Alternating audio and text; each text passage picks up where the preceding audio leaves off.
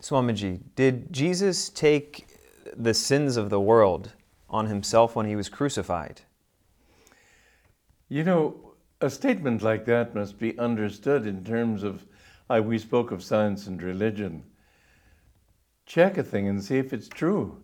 Jesus himself said, test the spirits to see if they be of God.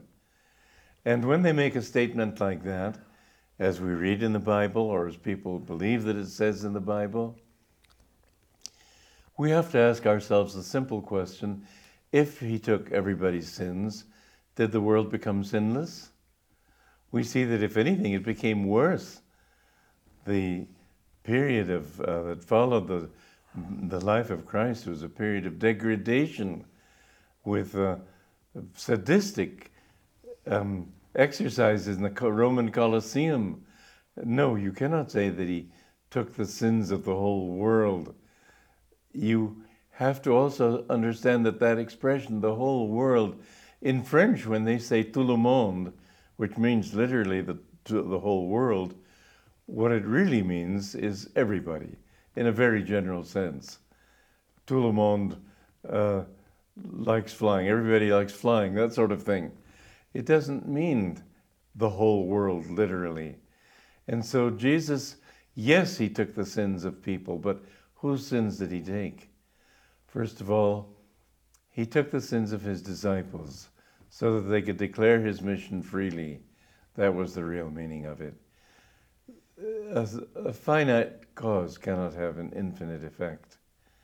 His death on the cross could not have created freedom for the whole world. But we find that Christian saints, or the custodians of religion, say that we must work with Jesus to take on sins also. It's obvious that people still sin.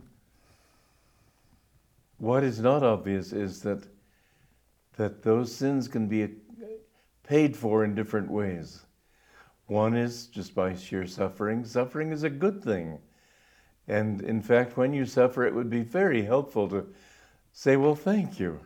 This gets rid of a karmic debt that I owe. You should be glad when you pay your debts. Don't worry about it.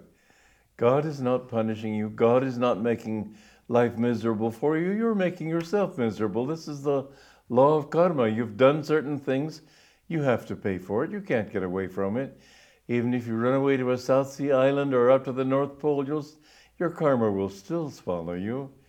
Your tendencies will still follow you. Your nature will still be with you. Jesus, however, and these are different things that we must understand. When, first of all, if you have a heavy karma or any kind of karma, if you love God, that will be mitigated. In other words, for example, it may be your karma to lose a leg, but if you love God deeply, you may find you get only a scratch. So karma is paid, it must be paid, but it will be paid in diminishing degrees according to the grace of God. And Jesus brought that grace. And with that grace, there was a great freedom, at least to those who were close to him and who accepted. In the Bible, it says, to all those who received him, to them gave he power to become the sons of God.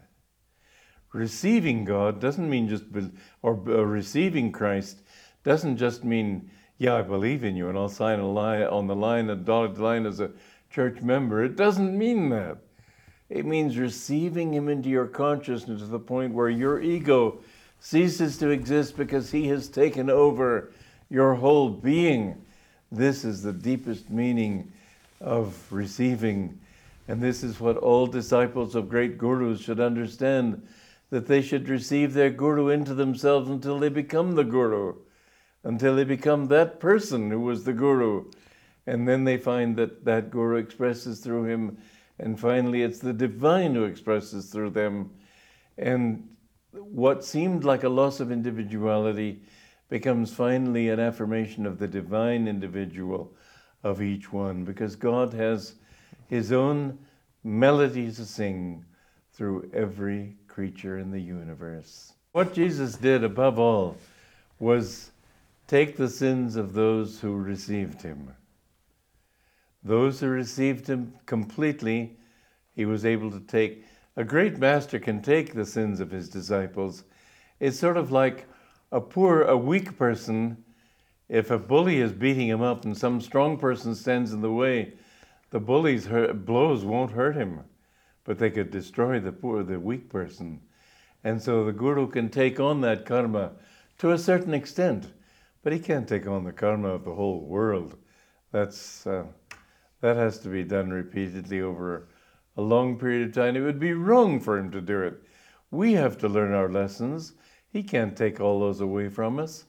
We've got to learn to be punished as we need to in order to become purified and to realize that the only thing we want in life is God.